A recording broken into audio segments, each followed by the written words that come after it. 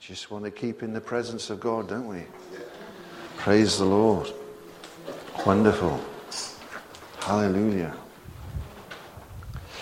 Well, I did mention yesterday morning this, what Paul introduces every epistle with, and in Ephesians 1:2 it says, grace and peace from God our Father. And we got a Father, haven't we? It's wonderful. And from the person of the Lord Jesus Christ. And grace and peace that we all need on a daily basis. We must have grace and peace. I feel the Holy Spirit said to me about 3 or 4 months ago, and I was in this given situation, and I was getting a bit wound up by a bank, and this bank was winding me up a bit, and I was going from pillar to post. And I came off the phone. The Holy Spirit said to me, you see, you should have waited for this, because it would have been resolved in about 3 days if you hadn't bothered to ring. What you needed is a bit more patience, so you needed a bit more grace. And, in our lives, the enemy wants to get you into a lot of bother and upset and everything, but we need to be in grace. Because Paul opens this epistle, and we can read these epistles and think, well, that's the introduction. That's not important, but it is important. Because if he's opening with that to the church, us, then we need to know that we need grace and peace. And so I began to look this up. I thought, I've got to find out about this, because you know how it is, and I start digging. And when you start digging, you find gold. In the spirit, that is. I wish we could find some more, but yeah.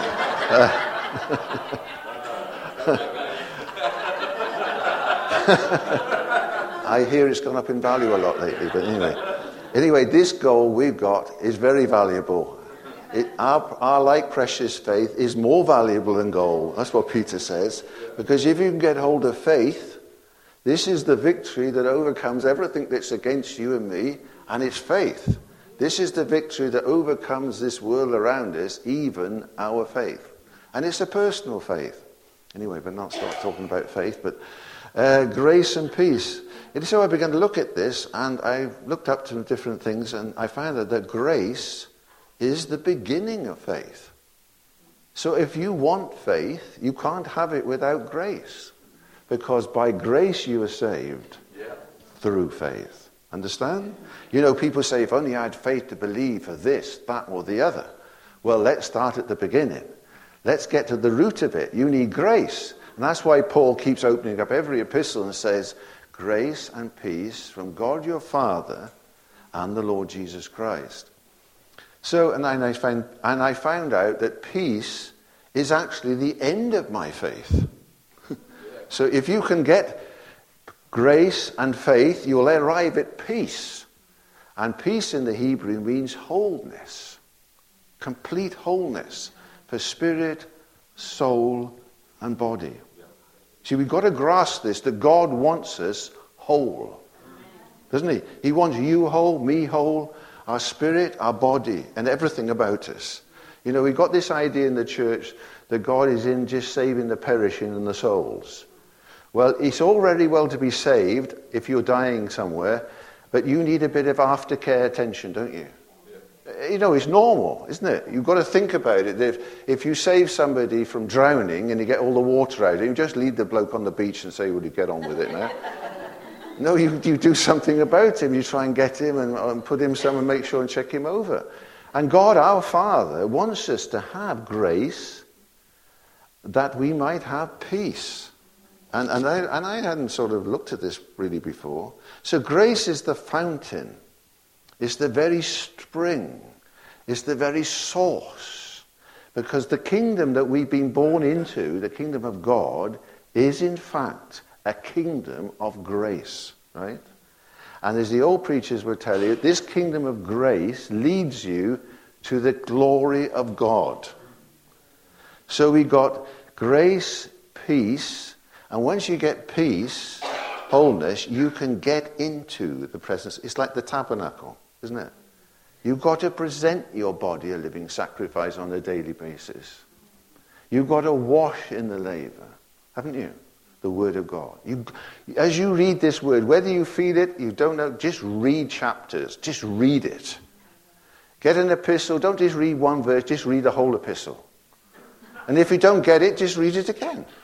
And what will happen, the Holy Spirit will start to speak to you about something. I mean, when I was going through this, the Lord, I found this little book. I was telling John last night, I got a lot of books, and I found this little book by Andrew Murray. It's only a small book on humility. And the Holy Spirit said to me, you see, you need to humble yourself. See, you know, the Holy Spirit's always got something to tell you when you need it.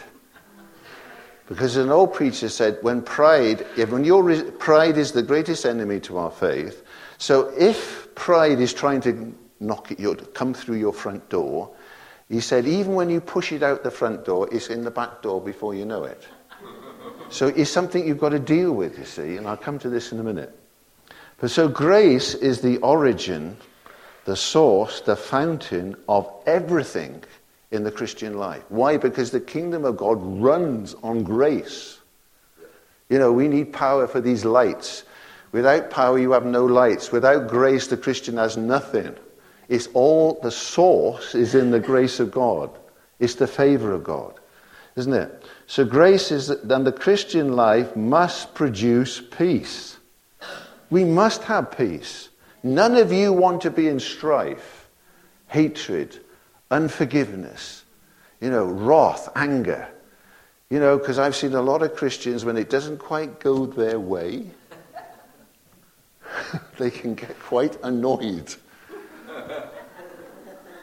And I've heard some quite, not very kind words, and shaking fists, and all this business. This is not fair. Well, nothing's fair down here. That's why in the gospel you get justice. That's why you've been justified by faith, isn't it? That God will give you justice. God is just, isn't it? But we've got to understand that this kingdom we're working in works on grace. So you step out of grace, you're in trouble. You know, Saul stepped out of grace, didn't he? And his life gradually went downhill, didn't it? Saul the king. And he built a monument to himself. See, pride came in. I'm the greatest. Well, you're not the greatest, neither am I. It's Christ in you is the greatest, isn't it? So it's the grace of God to us. So we've got to get hold of this. So what is grace? Grace essentially is unmerited favor. Favor I do not deserve. You don't deserve it. We don't deserve it. It's favor we receive, but have no... Can't read my writing. Hang on. Oh, right to, rest. It is condescending love. Love that comes down, stepping down in kindness towards us. It's the grace of God. It's his favor. In other words, it's his blessing. Don't you want to be blessed? Yeah. You know, our father's Abraham. Do you ever mind Abraham going to the hospital? Was he ever sick? Was he ever short of money? No. Did he ever need anything? No. Because he had favor. He was blessed out of his socks. Wasn't he? God just blessed him. Why? Because he followed God, he obeyed God, and he believed God. He made mistakes like us all, but God kept coming back to him, and God will keep coming back to you and saying, you're going the wrong way, listen to me, and repent, and just go the right way, isn't it? So peace is much more, though, than rest. I mean, there is a rest of God, which is another matter, but we won't go into that. It's not quiet, is not just a cessation of hostilities. Peace in the Greek is union. It means union. Now, Romans 5, when Paul is teaching us the gospel, Romans 5 is all about union. But as we said, in the Hebrew, it means wholeness. There's a very important scripture, 1 Thessalonians 5, I think it's 23, and it says, God prays for us, the church, that you're... Better look it up for you. Get this right. 1 Corinthians, I think it's 5:23. And this is an important verse. It's helped me a lot. Because if you can see this, I think it's 23. Yeah, 23. He says, the very God of what? Thessalonians. What did I say? What did I? Oh, sorry. I'm getting confused. Sorry. 1 Thessalonians. Sorry, not Corinthians. 1 Thessalonians 5:23. Sorry. And you notice it says, this is what Paul says, the very God of what? Peace. He's the God of peace. So if you want to have God working in your life, you've got to have grace to start with, which gives you peace. Understand? So the very God of peace sanctify you wholly, and I pray, God, your whole spirit, soul, and body be preserved blameless to the coming of our Lord Jesus Christ. So that gives you your spirit, soul, and body. You've got to understand God wants you completely whole. We might not arrive there, but if we don't set the standard, if the teaching doesn't give you where you're supposed to go, you'll never go there, will you? Do you understand what I'm saying? We've got to set the standard. We've got to teach the word so that people know where they're supposed to be going, haven't they? Because if I was in a Bible study the other night, and a woman said, well, we're only talking about salvation. I said, salvation means wholeness. Oh, she said, never heard that before in her life. This is a person been in church all her life. Think about it. We haven't, we got to understand what Paul is teaching us. And if we don't know it, and we will never believe it, so we will never have it.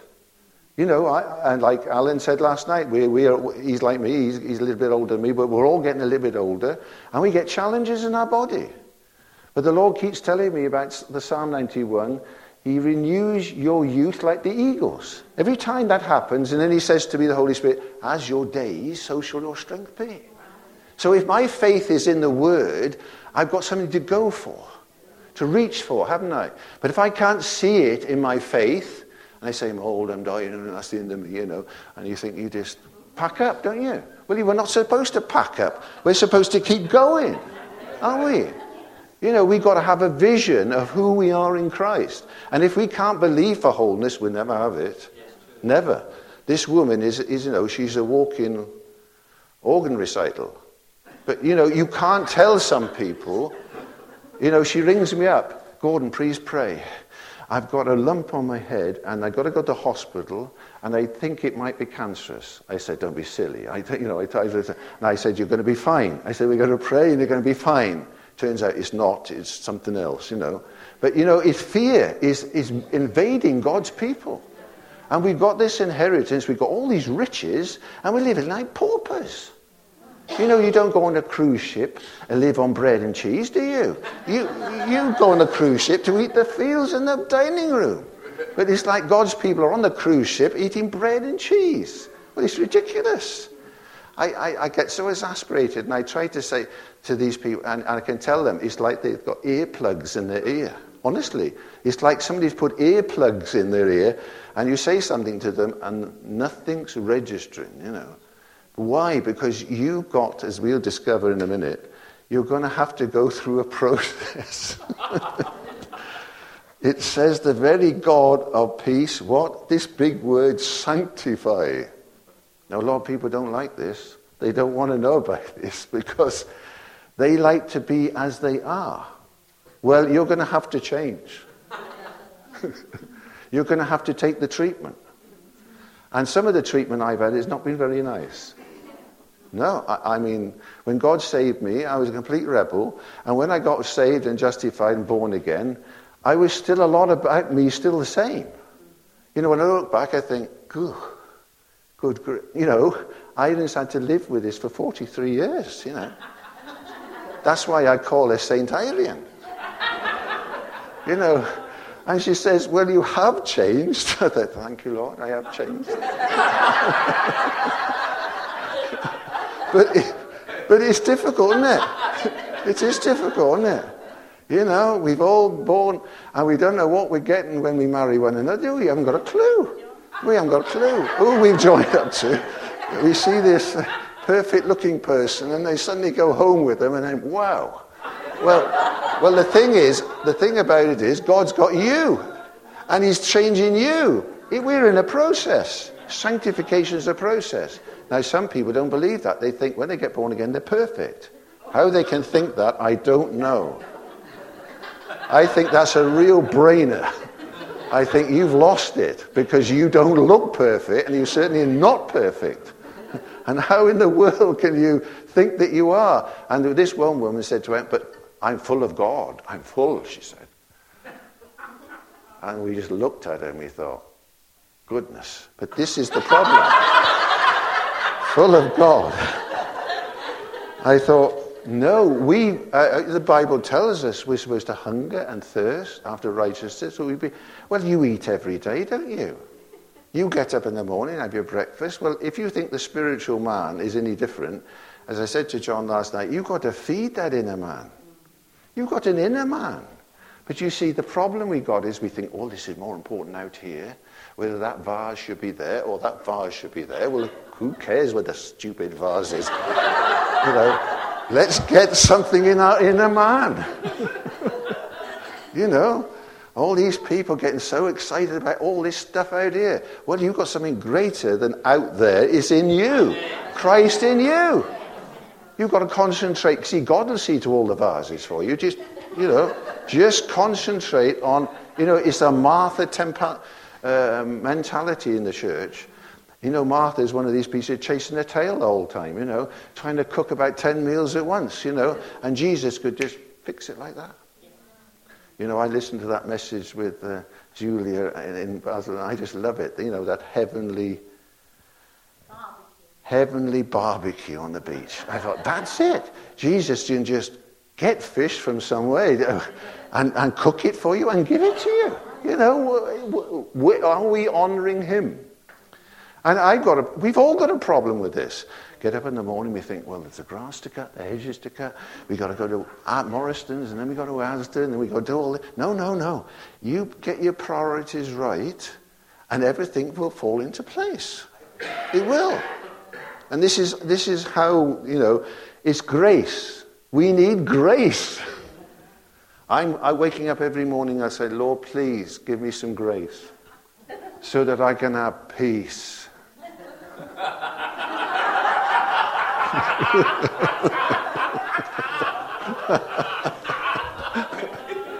Yeah, we need peace. That's wholeness. If you are aggravated and upset, you're not going to hear nothing, because all you're concerned about is this bee that's going around in your head. Something's done something. Well, we all know what it's like, and the thing is, swat the jolly thing, Get the swatter out and swat the jolly bee, get rid of it before it does any more damage to hinder you, But this is the point. So peace in the Greek is union, wholeness. So the Old Testament, we look in the Old Testament, and this is what Paul says in Hebrews 2:14. He hath broken down the middle wall of partition between us, and by one Spirit we have come together. Got to understand this. What Jesus did has made peace. Having therefore been justified by faith, when Christ gives us his righteousness, we have what? Peace with God.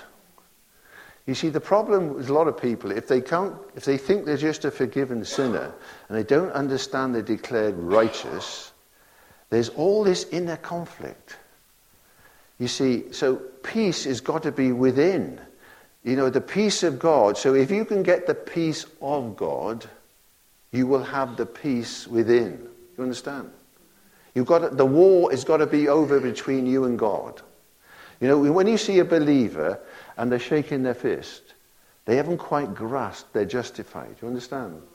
They don't quite understand that they're declared righteous. And this is the whole problem, you see. And then you've got these people in the church, like the Catholic tradition, and it seems to me some people even in the faith tradition, the two extremes, they think that they're made righteous. And so they're perfect. And then you get these statements, and they say, you see, God can't find any fault in me. Well,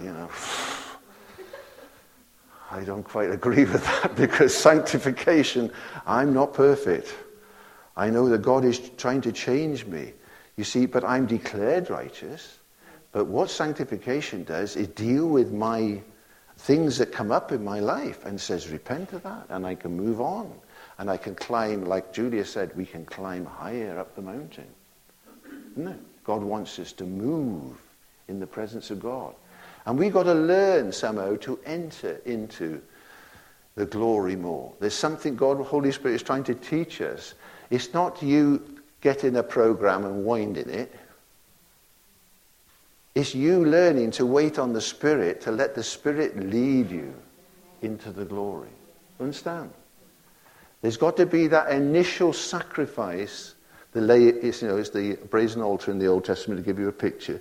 But you've got to come to the laver to wash, because you can't then you can come to the holy place where there is worship. And then you eat the bread. You understand? And then you can have the glory. But there's a pathway, isn't there, in to the presence of God. So anyway, we need grace and peace continuously. I'm asking for it every day. Every day. Because there's certain things in your life and mine that are difficult. Every one of us have got situations. We heard bad news in our family not long ago, and some of you know about it. And the enemy wants to bring fear. And fear is the opposite of peace, isn't it? And faith. And we got to understand, if we got the peace of God which passeth all understanding, it'll keep your heart and it'll keep your mind. It garrisons it from all the attacks of the enemy, because you're in the grace of God and you come to peace, isn't it? And that's where I want to be. Now, man in sin is an enmity against God, see? So he needs grace. Now, I want to use as an illustration somebody in the Old Testament, and this is a lady, a sister, a woman.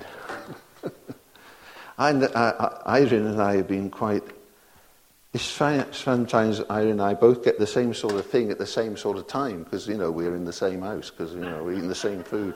And, when you're praying, the Holy Spirit is saying something to her and then something to me, because... this lady, this woman, is an example of somebody who was sorely tried. And some of us have been through some sore trials. They are brought to a place where, you could scream the habdabs, everything is a little bit hairy. And it's in Genesis 29.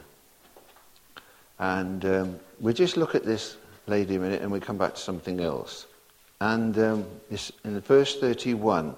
And you know the story probably. To give you the background is that Jacob has now run from his brother who wants to kill him, Esau, and he runs to his uncle's house. He's now in his uncle's house and he's got no dowry, has he? Like his father had to get his mother, Rebekah.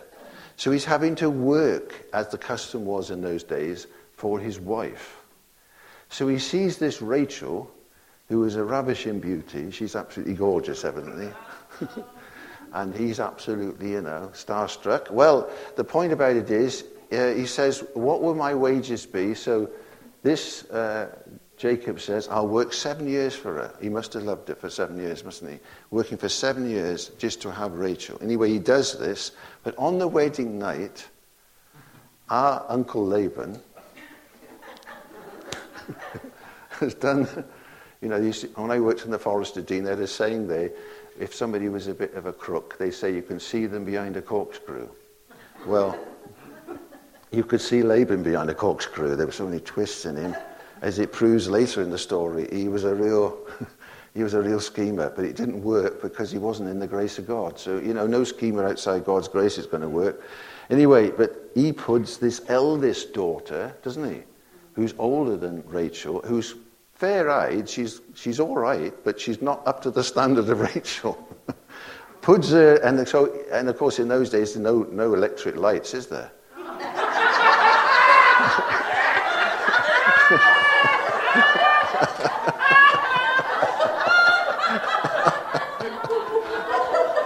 He did.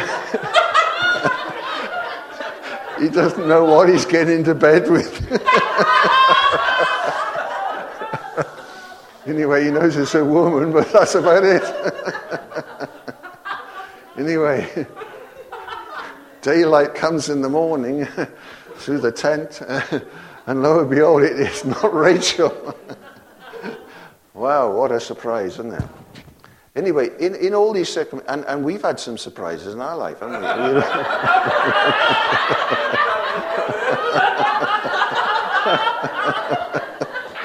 we? We've been in some funny situations, haven't we? Oh dear. Which we won't talk about. But anyway. Anyway, you know, he's getting really worked up now. Jacob, why have you given? Well, she's the eldest girl. And in our country, we don't give the younger. So, you work another 7 years. So 14 years now for 2 women. Right? This is the corkscrew Laban, you know. And anyway, this is the extraordinary thing about this woman. I never really thought about her much. I've never really, I've read it, but never really given her much attention. And it says in verse 31 of 29, this is the justice of the Lord. This is the justice of the Lord, mate. And in a way, you see, we've got to understand that Jacob, with all the need to be sanctified in his life, like us all, he's called, he's chosen, he's justified. But this Jacob, as we know from Scripture, he's got a lot of work need to be done on him, isn't he? Like us all. We're all in a process. It says in the old prophets to remove the iniquity from Jacob, or to remove the iniquity from Gordon. We're all got things that we need changing. Well, but the point about it is, Leah is now joined to somebody chosen by God. Understand? She didn't ask to be. And in a way, I didn't ask to go to Newark. I got dragged there by my grandmother and mother. I didn't even know what I was going to when I was a teenager. Stayed in some hotel, and there I am in this meeting with the glory and the power of God. Didn't even know what was happening. And then suddenly, bang, the power of God hits you, you get quickened, and you're born again. Suddenly, the lights go on. I was spiritually dead, now I'm suddenly spiritually alive. Why? Because I'm in a place where the anointing and the power of God is. And I get born again. It's tremendous. The power of God, you see. Well, she's joined, Leah is joined to this one. And the Lord looks on her and says, well, she's joined now to my chosen. And this is what he says. This is what the Lord, and when the Lord saw that Leah was what? Hated. Not very nice to be a wife that's hated, is it? In a relationship where you're not liked, and you've got another woman next to you, because she came a week later, not 7 years later, a week later, although he had to work another 7 years to pay the money for these 2 wives. So, you imagine it now, a woman in your house, and you're just sidelined. Not very nice. What you need is grace. Isn't it? You see, and that's why in our lives, we've all got difficult things. Maybe it's not quite as bad as Leah, but some of us have been through some tough places, haven't we? Difficult situations. We've been through, well, I said to somebody, hell and back. It seemed in one period of my life, I picked up the book of Job. I thought, all these chapters in Job, what on earth is Job all about? And the Lord said to me, see, you're not as bad as Job. You haven't lost your wife, and not your wife, all your possessions and all your children and you're not sitting in the dust with boils all over your body. Well, I said, I'm feeling pretty bad, Lord. I was feeling very sorry for myself. I was like somebody, talk about peace. I was like somebody, if anything looked a bit dodgy, I was like jelly on the plate. I was shaking, because I was learning about these things. I was learning about faith, learning about justification, learning, and God was teaching me in all these trials and testing me in all these things so that I would come to faith, to realize it's not in me, it's in Jesus. And we've all got to come to this, haven't we? So Leah is hated, and it says, God opened her womb, but he made Rachel barren. Yeah, this is God now. Why? Because she's joined to Jacob. And it says, and then she had a son. And she called his name Reuben. Now there is a progression, a growth now in this woman's life, and she's been developed spiritually. You know, you can see now if you follow through with it. And that's exactly what God wants to do to you. Even though you might be in suffering, because Paul says you're going to suffer with him, then you will reign with him. You see, we're in a world, Jesus, that they hated Christ, didn't they? But he humbled himself. Jesus, didn't he? He was the Son of God, and yet he was the Son of Man, but he humbled himself. And he did only those things his Father said to him to do. Now, Rachel is in the hands of God now, because God is on her case. Got to understand, you see. I mean, she could have run, couldn't she? She could have said, I'm off to Las Vegas or somewhere. I've had enough of this. But no, she stayed in the house, didn't she? And as you study the life of Leah, she came to know God. Why? Because she's joined. That's what peace means. Joined, union. We are joined to Christ. And if you can trust the Lord Jesus Christ, in every situation, he'll bring you through if you can stand in grace. Having therefore been justified by faith, we have peace with God. And in this grace we stand. And this is our position. And so we need grace and peace every day. So I was asking the Holy Spirit to help me. And she said, surely the Lord hath looked upon my affliction, in verse 32. Now therefore my husband will love me. Because she has this son, because the other one has no children, see? Well, Reuben means a son. And you see, you are a son and daughter of God. Because you are joined to Christ, and maybe the world and everything has rejected you, but you're in Christ. And she had this son. And then she conceived again and bare another son and said, because the Lord hath heard me. Now she's not only saying, the Lord has heard me. She's praying. This woman, an ungodly woman, is coming to the household of faith, joined to Jacob. She's believing God, and now she's hearing God. She's progressing. And this is where we got to progress, so we hear God. And he's heard that I was hated, and that therefore give me this son, and called his name Simeon. What does Simeon mean? Simeon means hearing. Why? Because faith comes by hearing, and hearing by the word of God. In our situation, you've got to hear God. God can give you a word, and that word will solve your problem, because that word is the wisdom of God for you. Oh yeah, that word is the wisdom of God. And you've got to learn to wait in God's presence till you hear a word from God. And it might take some time, but you will hear it. And then it says, and she conceived again in verse 34 and bare a son, and she said, now will my husband be joined to me, because I've borne him 3 sons. And that's what Levi means. Levi means union.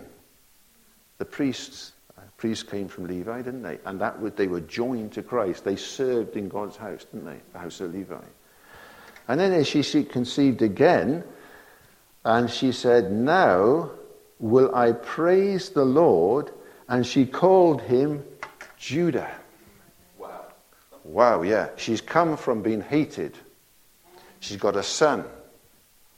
She's hearing God. Isn't it? Think about it. She's hearing God. She's hearing God. She's joined. She feels joined. She feels that God is on her case. She's joined, and now she's praising God. Yeah. As I said yesterday morning, when you grasp the cost and the depth of sin you were in, and the tremendous grace of God upon your life, you will rejoice like Paul did this morning up here. Yeah. You'll start rejoicing. It's tremendous. Yeah. And praise. You see, she came to a place of praise. An ungodly woman gets joined to Jacob. And you're joined to Christ.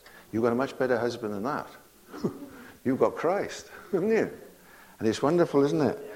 So it says in that chapter, and when Rachel saw that she bare Jacob no more children, Rachel envied her sister. You know, you got all this envy and and it says, and behold, and she put in the mail, and you go over it, and then you go over into chapter 30 and verse 14. You have this story now that her eldest son, Leah's eldest son, goes at the days of the wheat harvest and finds mandrakes in the field. Well, nobody today seems to know what a mandrake is. It's not a duck, I don't think so, but it's some sort of thing that grows in the field. It's it's some sort of thing that grows, and it must have been a delicacy. And because he says, I brought them unto my mother Leah, and Rachel said, give me, I pray thee, thy sons make. This is Rachel talking to Leah. And she said, it is a small matter that thou hast taken, you know this statement, taken my husband. This woman feels, even though she's had 4 children, 4 sons, and even though she's come through this process, God is still testing her. You see, God is always testing us to develop our faith. Without any tests, your faith can't grow. You know, it's the same in any world. You know, I was thinking, we got a chap who does, you know, all our plumbing, and he's gone a bit on his leg. He had this operation on his leg, and his son told me he's had enough of this because he's got to go back now and do some more exams in order to be a gas engineer, and, you know, because you've got to, you know, things move on, and it's the same in any field, isn't it? And it's the same in our spiritual growth. God wants to develop you to make you fruitful so that you can help somebody. And so you can be a blessing. So she says, therefore, and Jacob came, and so Rachel said, therefore he shall lie with thee tonight, for thy sons may drown. And Jacob came out of the field, and Leah met him. And she's talking about hiring her own husband. I mean, it's you know, it's hard, isn't it? Difficult situation to be in. And God, and then again, God hearkens to Leah. She's praying, and God is answering her prayer. And she conceived and bare Jacob a 5th son, and the 5th son means reward. You see, God is a rewarder of those who diligently seek him. There's something diligent about Leah. She's not giving up. She's sticking to it. I don't know whether I should tell you the name of Leah. I looked it up in all my Bible dictionaries and all this, but I was rather shocked when I actually found out what Leah's name meant. I don't know whether I should actually tell you. Is it all right to tell you? Okay. Well, it means old cow. Wild cow. Well, I knew a family that had lots of children, and a relative we know went to stay with this family, and evidently when the mother went out to shopping and the relative was left with all these children said to me, she's an old cow, but we're not frightened of her. We're not frightened of her. Evidently she was very handy with the big spoon, you know. And they were under a lot of discipline from all accounts. A pity for them, isn't it? But I always remember Mr. Davis, and okay, works into remember Mr. And he used to say to me, that cow is a wild cow.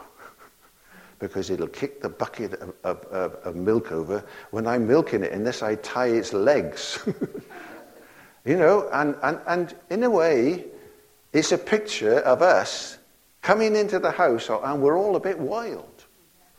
And God is taming us, isn't it? God is training us. You know, it's like a horse being broken in, isn't it?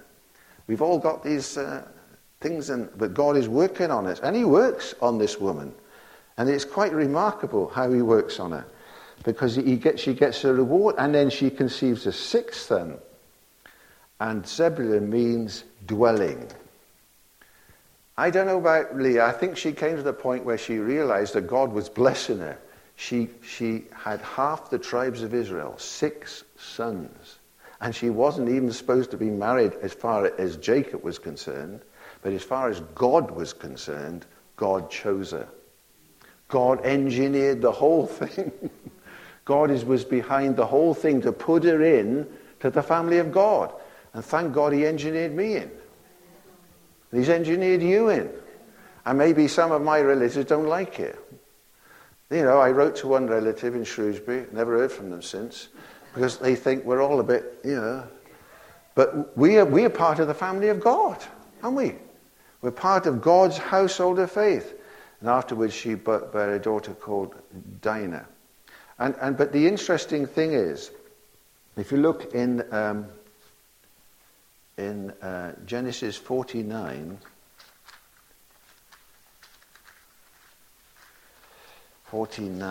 in verse 29,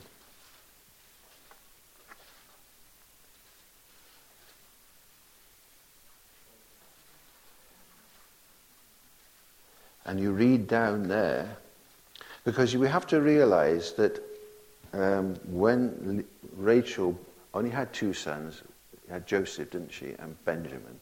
And when she was having Benjamin, she died in Bethlehem, Ephrathah. That's where she was buried, in Ephrathah, Bethlehem. And, of course, so Leah outlived Rachel a long time. And it's here in Genesis, it's not Rachel, the one that Jacob loved, is buried in the family sepulchre of Abraham, Isaac, and Jacob. No, it's Leah. So she ends up on top and not on the bottom. And I believe, you know, if we can understand we walk by faith, see, and we keep faith in our hearts like Leah, we will move from being a son to dwelling in God's house. See, God wants you to understand that you're a dwelling place of the presence of God. You don't just go to get the presence of God somewhere. God wants it to bring us to a realization that you are the temple of God and that God dwells in you. And Leah came to this satisfaction. And in a way, she was the one who made it right to the end, where Rachel didn't. And so, you see, and it's a lesson for us, when Jacob looked at Rachel, she was the real deal, wasn't she? But the fact was, as far as God was concerned, Leah was the real deal. Why? Because she was willing to believe God, trust God, hear God, praise God, and then understand that she's that dwelling house of God. And God wants you to be that dwelling house. So you walk around all the time and you're conscious that the presence of God is with you. Jesus says, I never leave you, nor forsake you. Isn't it? You've got to understand that God loves you. He's your Father. And this is what struck me in this statement that Paul keeps saying. The grace and peace from God our Father. It's our Father. And the Lord Jesus Christ. So if we can acknowledge him day by day, and I think Leah is a perfect example to me, and like us, we're all a bit wild, like she was called Wild Cow, we can be changed. Yeah? We're in the process. God is working on you and me so that we can be conformed, as somebody said, to the image of Christ. So suddenly we come out of what we were in into what God wants us to have. He wants to bless us. He definitely wants us to have the best of everything. See, the lineage of Christ is the lineage of faith. And we are joined to Christ because we're in Christ. And what we've got to grasp is what Paul says in Romans 5. We'll just look at Romans 5 a minute. I won't keep you too long. And he says, and this is what he says in verse 15 of Romans 5. But not as the offense, so also is the free gift. If through the offense of one, that's Adam, many be dead, it says, much more what? The grace of God. There's that word again. The grace of God. And what? The gift of grace. This is Romans 5:15. Which is by one man, Christ Jesus, hath abounded to many. And it says, not as it was by one that sinned, so is the gift. For the judgment was by one to condemnation, but the free gift, that's grace to us, is of many offences unto what? Not forgiveness of sins, justification. You're declared righteous. God looks at you, your Father, as he looks at Jesus, because you are covered with the righteousness of Christ. We've got to understand this. It's not about me, it's about me being clothed with his righteousness. And what sanctification, in justification, you're clothed with the righteousness of God. And it says, Paul says, it's imputed to you. It's like you were bankrupt and suddenly somebody gives you $1 million. And maybe if you're a spendthrift, if you didn't handle that $1 million properly, you could waste it, couldn't you? As a lot of people have done. But what sanctification is, it gives you the ability to know how to invest the $1 million so you can live off it. So it's imparted righteousness. So justification is imputed, but sanctification is where righteousness is continually imparted to you. So you can live the life of faith. You can walk by faith and not by sight, because sight is so powerful, isn't it? Rachel was so beautiful, wasn't she? She was so outstanding. Leah was, not quite up to the mark. But God chooses who he will. God doesn't look on the outward, does he? He looks on the inward. And he saw what development of faith could grow in it. And you notice Rachel, when they fled from Laban, we've spoken about, I think, there's another message on Jacob somewhere on the DVDs, isn't there? About, how God brought Jacob back to the household of faith, Hebron. But you've got to understand, she wasn't quite right because she stole the gods from her father. As if she needed the gods. That's the arm of flesh, isn't it? And she hid them under a camel. Remember, her father came to get them back, and he got very angry with Jacob. He accused him of stealing these gods. But of course, couldn't find her because she was sitting on them. But that's Rachel, see? She's beautiful, but she's not quite right. Well, so don't look on the outward. God looks on the inward, doesn't he? So, and it's subtle, isn't it? Because the world looks on the outward. They idolize beauty and everything. But God looks at what does God look at? Well, I want to just give you a few verses, and if I can find what I want to say in my little book. But this is what James says. In James 4:10, humble yourself in the sight of the Lord, and he will what? Lift you up. He will lift you up. Then there's another scripture, which is in 1 Peter 5:6. It says, humble yourselves under, and this scripture has really helped me. I don't know if it'll help you. Humble yourselves under the what? The mighty hand of God. Think about this. When we're humbling ourselves to Christ to be Lord of that situation, we're humbling ourselves under the mighty hand of God. Think about it. The mighty hand of God. That he might what? Exalt you in due season. In other words, like Leah, it took a long time. It was a process, but she was the wife that was buried with Jacob. You understand? She was the one that's honored in the end. You understand? And when I was thinking this, and because we know that people have got very exalted in their ministry, they think they've arrived and they're the bee's knees and all this nonsense, and we've seen that pride has got into them, and they fall, don't they? But this exaltation is not exalting you in yourself, exalting you, what I was talking about yesterday morning, to your place in heavenly places. You understand? It's putting you where Christ sits. Because if you and I can sit where he sits, and we can take our place in those heavenly places in Zion, we can then overcome, because we're looking at the situation as Jesus looks at it, because we've been exalted like he was. Not about me, it's about the body being joined to the head, isn't it? The true body of Christ is in heavenly places. We've been called to a heavenly life, as we sang that song at the beginning. A Canaan-type life is called, isn't it, in the Old Testament? Most people are living on this bread and cheese, not bread and cheese, what was it, manna and water, Well, you can exist on manna and water. One preacher said it's spiritual social security. It's not that good. Is it? You've got a temple, you've got, got to worship, but there's, it's all very barren and it's all very fruitless. But you see, it takes faith to get out of that situation. And God was testing Leah, but she passed the test. She came out on top. And you can come out on top. But you just got to let the process work in you. Humble yourself. And he will exalt you. He'll put you in the position where you reign. And this is what it says in Romans 5.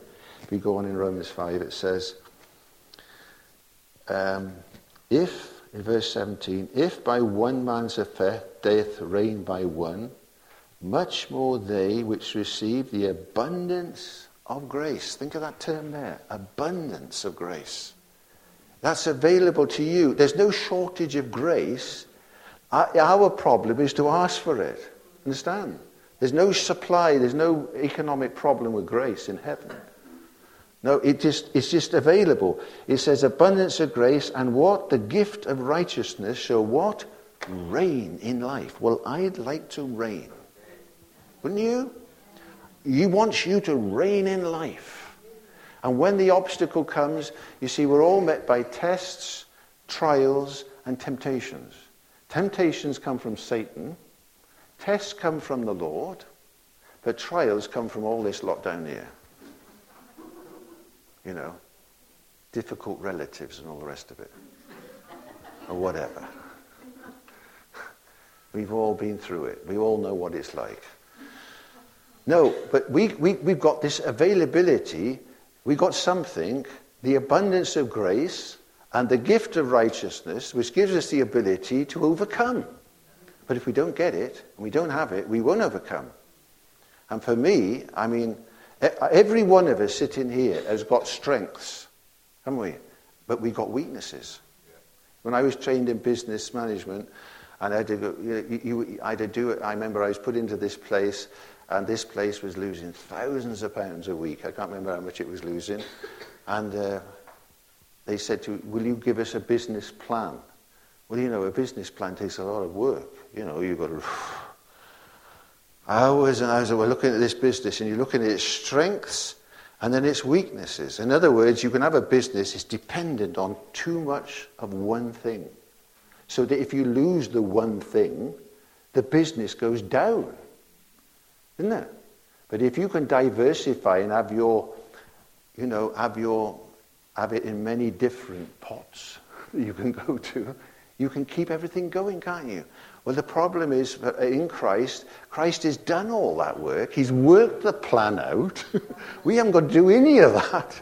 All we've got to do is be available and ask for it. And make sure you know that your source is God, your Father, and the Lord Jesus Christ, and ask for grace, and you'll get peace. And when you get peace, you'll have glory.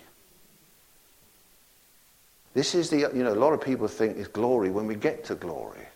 Well, yeah, it is going to be glorious there. You can sing about it, swing low and all this business, but I'm in the wretched now, aren't you? You're going through this now. You need grace, peace, and glory now.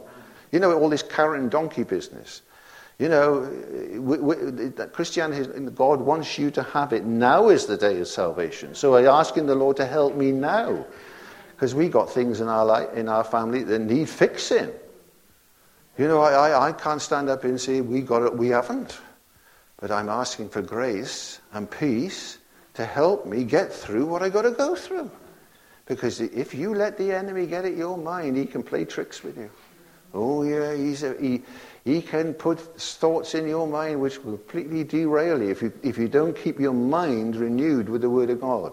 And so Paul says then, he says that therefore as by one offense in 18 judgment came, by the righteousness of one the free gift came upon all men to what? Justification of life.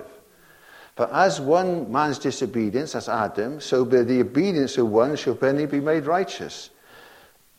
That as sin hath reigned unto death, even so might grace reign. How? How does it reign? It reigns through righteousness. That's how it reigns. And if understand you've been declared righteous and you have the grace of God, you can reign in life. You understand? You get it? You can reign in life because you've got justification. God is working in your life and you're acknowledging your source is grace. That's the kingdom of God. It's your access. And you can get through this, whatever it is. God is not a disappointment.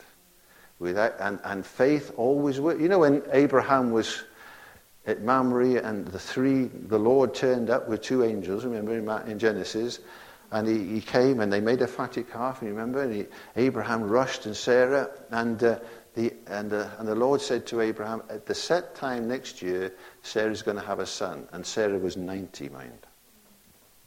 And Sarah went back at the time and laughed. Well, you'd laugh if you were 90, wouldn't you? And goodness me. And then the Lord said to them, and Abraham said, well, how can this be? And the Lord said, is anything too hard for the Lord?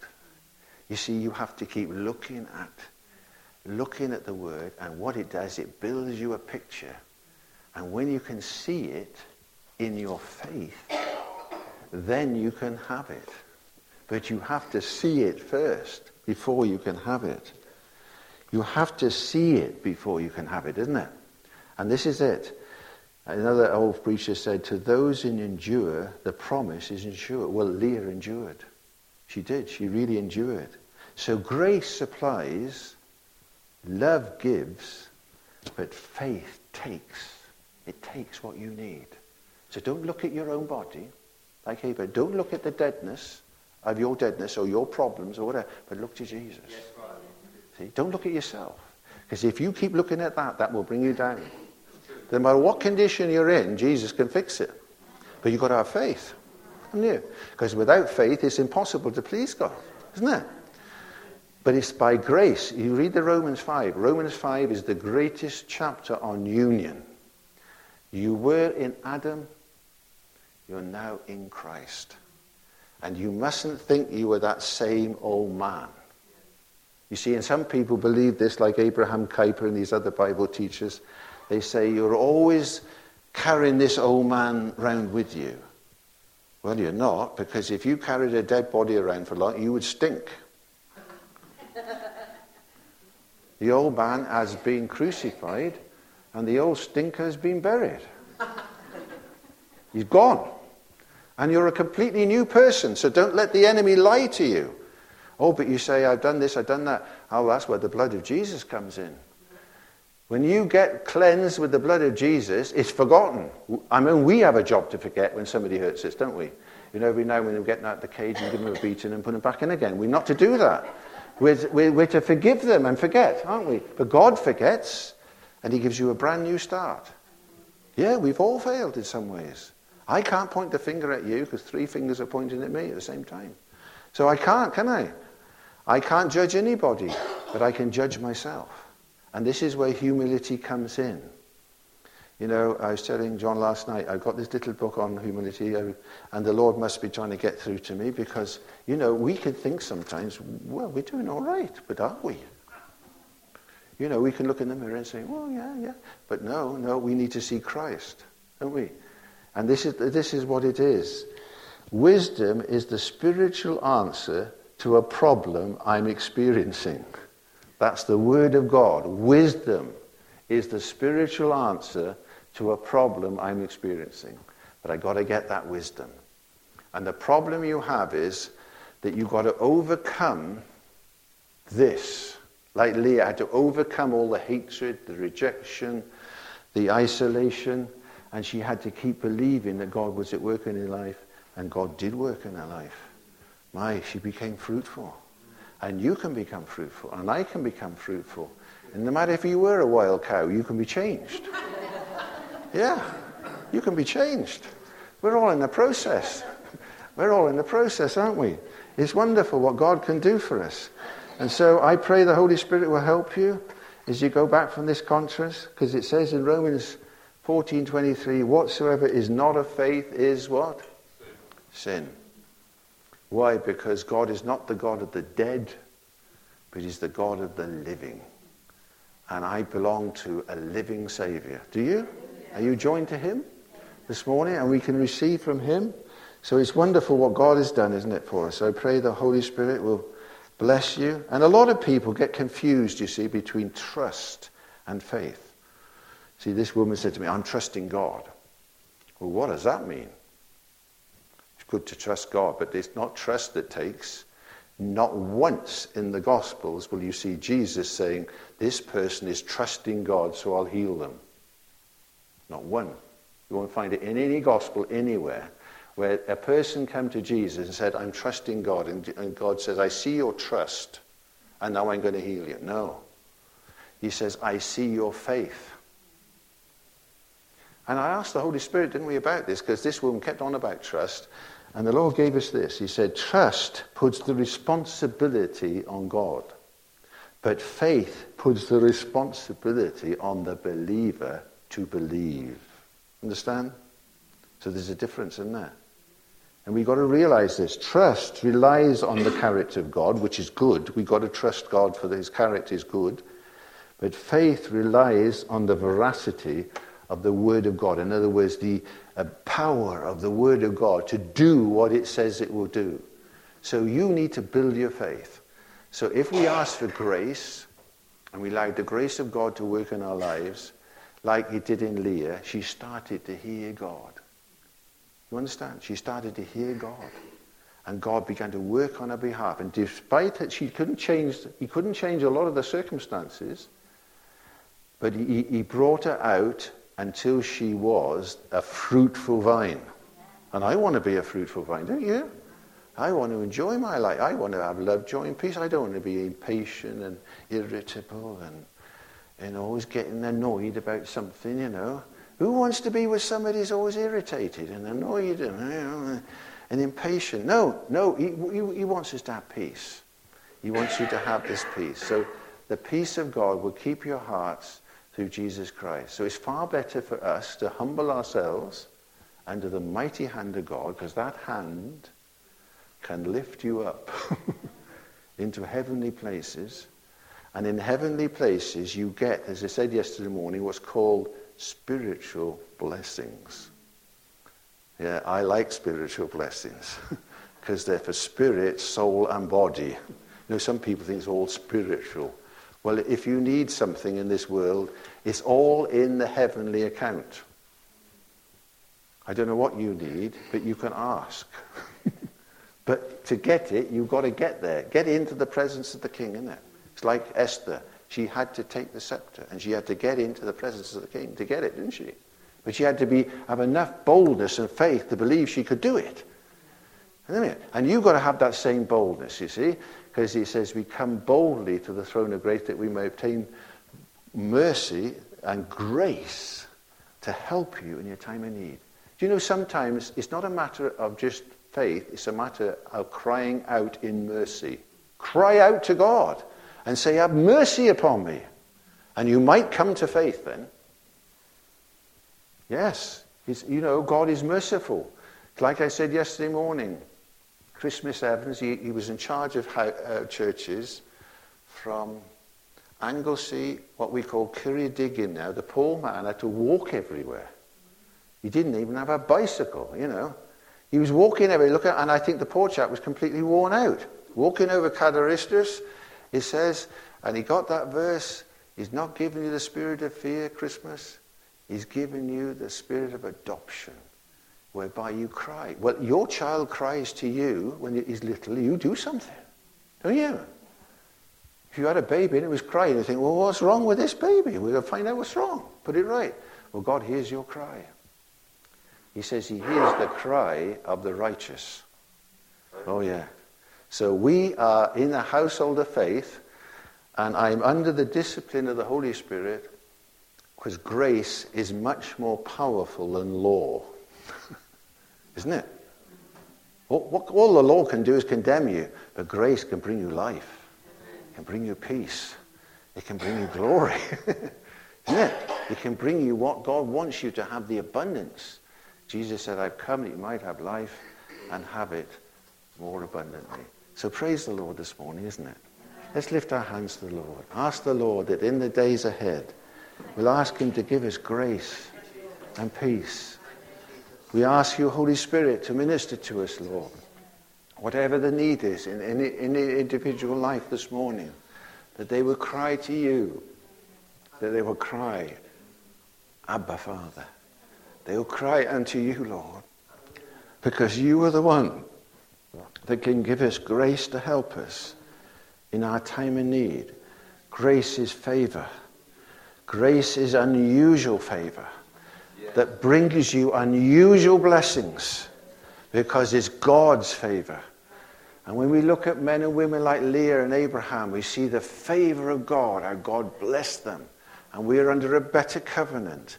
We ask for the blessing of God to descend upon your people as we hunger after you, as we recognize that you are our source, that you are the very source of all blessings. We are blessed with all spiritual blessings in heavenly places. We rise and we enter into the heavenlies this morning. We enter in by faith in this new and living way that you have opened for us. You've broken down the middle wall that we might have this peace. And we pray wholeness and peace and blessing upon your people, Lord, that they will reach out and look to you, looking unto Jesus, the author and the finisher of our faith. We will develop, Lord. We thank you in Jesus' name. Hallelujah. Meet every need, Lord. You know every need. The glory of God can touch anybody, anywhere, wherever they are, whatever they need, because you can meet their need, not according to our resources, not according to what we think, but according to those riches in glory. Oh Lord, you own it all. You have it all. You have all power. We bow before you, Lord, this morning, our Lord Jesus Christ. We pray, Holy Spirit, you'll help us, as we prayed earlier, that we might partake of this table that you have laid for us like a heavenly breakfast, Lord. You can prepare us a table in the midst of our enemies. Whatever we need, Lord, we come, Lord. The faith that takes. The faith that takes. The faith that takes. The woman with the issue of blood, somebody said, saw the shopping trolley with all the provisions of God going by. And she reached out her hand and she took it. Lord, we can take it this morning. It's all available. It's all available for us, Lord. We thank you, Lord, in Jesus' name. Hallelujah. Thank you, Jesus. Thank you, Jesus. Keep in the presence of God. Keep reaching out. Keep touching Jesus. Keep touching Jesus. Keep believing. Keep believing this morning. Keep believing. Keep touching Jesus.